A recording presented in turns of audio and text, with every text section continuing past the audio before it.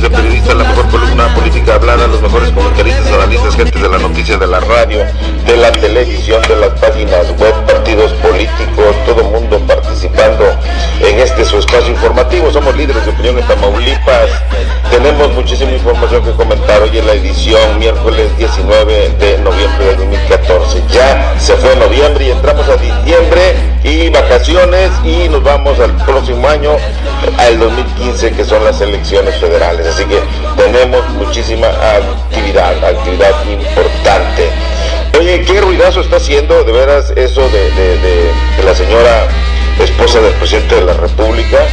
En el Twitter dice: no tengo nada que esconder, Angélica Rivera. ¿Tiene Twitter, maestro?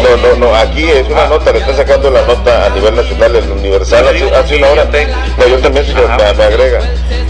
Ahí en esa información, anoche también salieron las declaraciones y se vio muy molesta la señora, que ella gana bien, y es cierto que el presidente de la República pues también gana bien, pues no le... ¿Cómo que una casa? Cómprele 10 casas, pues ¿por qué una?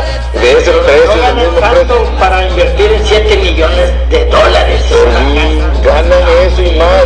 Esa casa es de las más jodidillas. Ese es de interés social. ¿Cuánto les pagan? Entre los ricos, esa casita es de interés social, Fermín. No, pero no agarran el dinero. Porque Fermín trabajan, ahorran, es gente ahorrativa. Trabajando el señor presidente de México, señor. Sí, fue gobernador.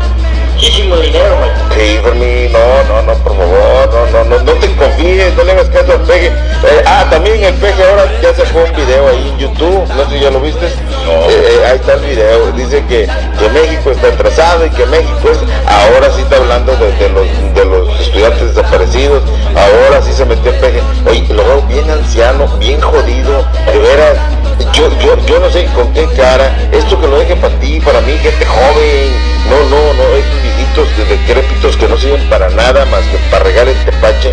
Ahí tienes al pobre PEJE declarando en YouTube, diciendo que él, y que ahora sí, que él es el único bueno, y que él es el que puede, que Peña Nieto no, y que Peña Nieto hizo esto, Oye, cuando sabemos que el país ha crecido bastante en esta administración, las reformas las quiso hacer el PAN, no pudo, las quiso hacer el PRD, no pudo, ahora las quiere hacer el PEJE, no puede, y lo único que le queda es echarle fregadazos a Peña Nieto, que ni culpa tiene, y agarraron a la señora esposa del presidente de la República, Angélica Rivera, para decirle que su casa, que esto, oye, cuánta gente no ha comprado, de veras.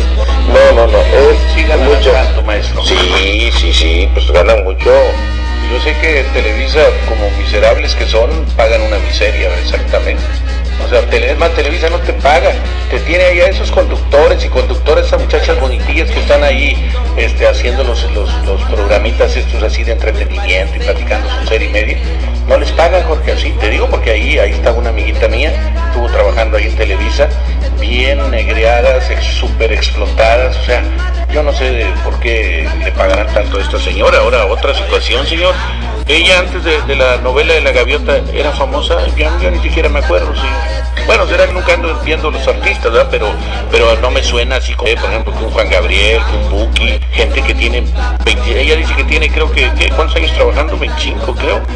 Yo no, te digo, a mí me suena los Tigres del Norte, los Buki, el Buki, Juan Gabriel, José, o sea, gente que duró toda una vida, ¿no? Armando Manzanero. Pero ella, pues no sé, la verdad. Lo que pasa es que todos empiezan de abajo hacia arriba, y la señora empezó trabajando y lógico, así como tú dices, empezó ganando poco sueldo, después le dieron la estelar, tuvo varias novelas.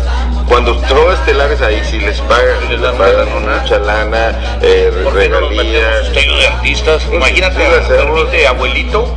Fermín de no necesitan ni Fermín de Chetefax. Sí, no batalla para hacerlo, porque Chetefax a veces no tiene. Entonces yo siento que Fermín sí la haría. Hay tiempo bien. Así están las cosas. Entonces esto es lo que tenemos, esto es lo que está pasando. Yo veo mal esa situación, pero en fin, así están las cosas. Oscar AVIZO, corresponsal del periódico, secretario nacional de protección a periodistas. Señor, me da mucho gusto saludarlo, señor. El gusto es mío, señor. Muy buenos días. Del Frente Pacífico.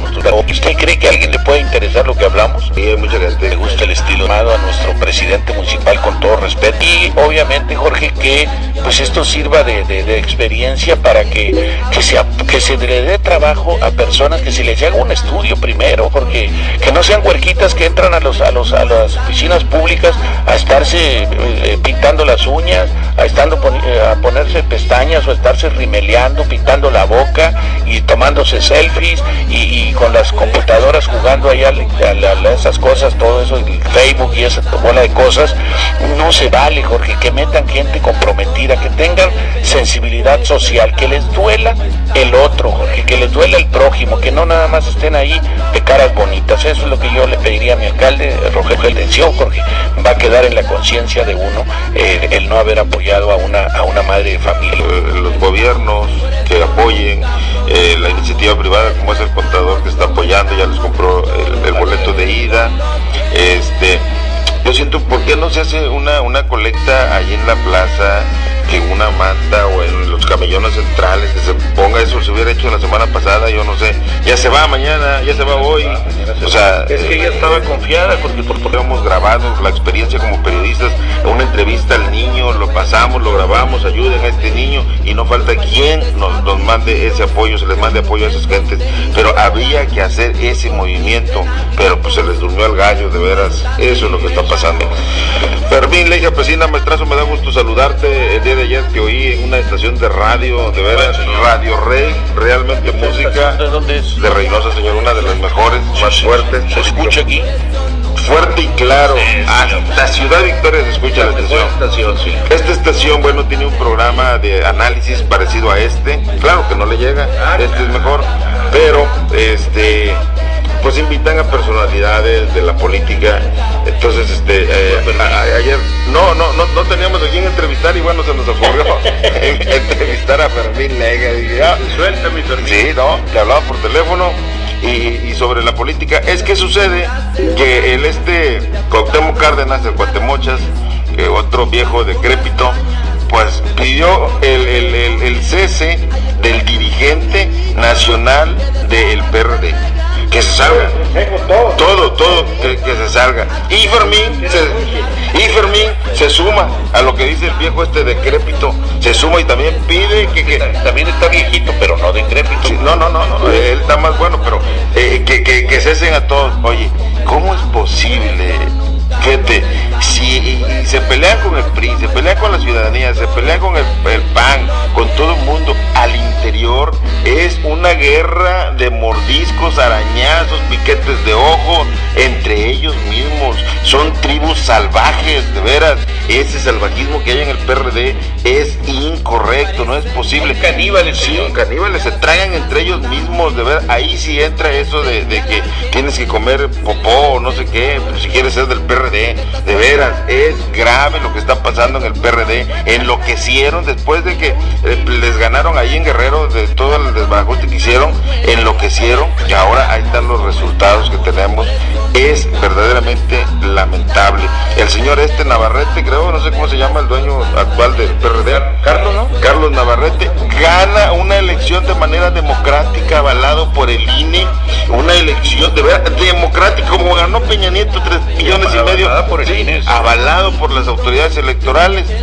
No, las cuerditas no están de acuerdo. Lo que pasa es que como están vendidos, señor, por eso es que Cárdenas pide eso. No, es que Cárdenas pide que ¿por qué los mismos? ¿Por qué siempre los mismos candidatos? Por eso Cárdenas sugiere que él como maestrazo dice, no, yo no estoy de acuerdo y que renuncie. Cuando él hizo lo mismo, fue 10 veces candidato, fue 10 veces diputado, fue 10 veces senador, todo ha sido. Pero ahora ya no le conviene la cuerdita, porque nadie lo pela, porque es decrépito. Ahora que renuncie todos. Y Fermín se le suma. De veras, Fermín.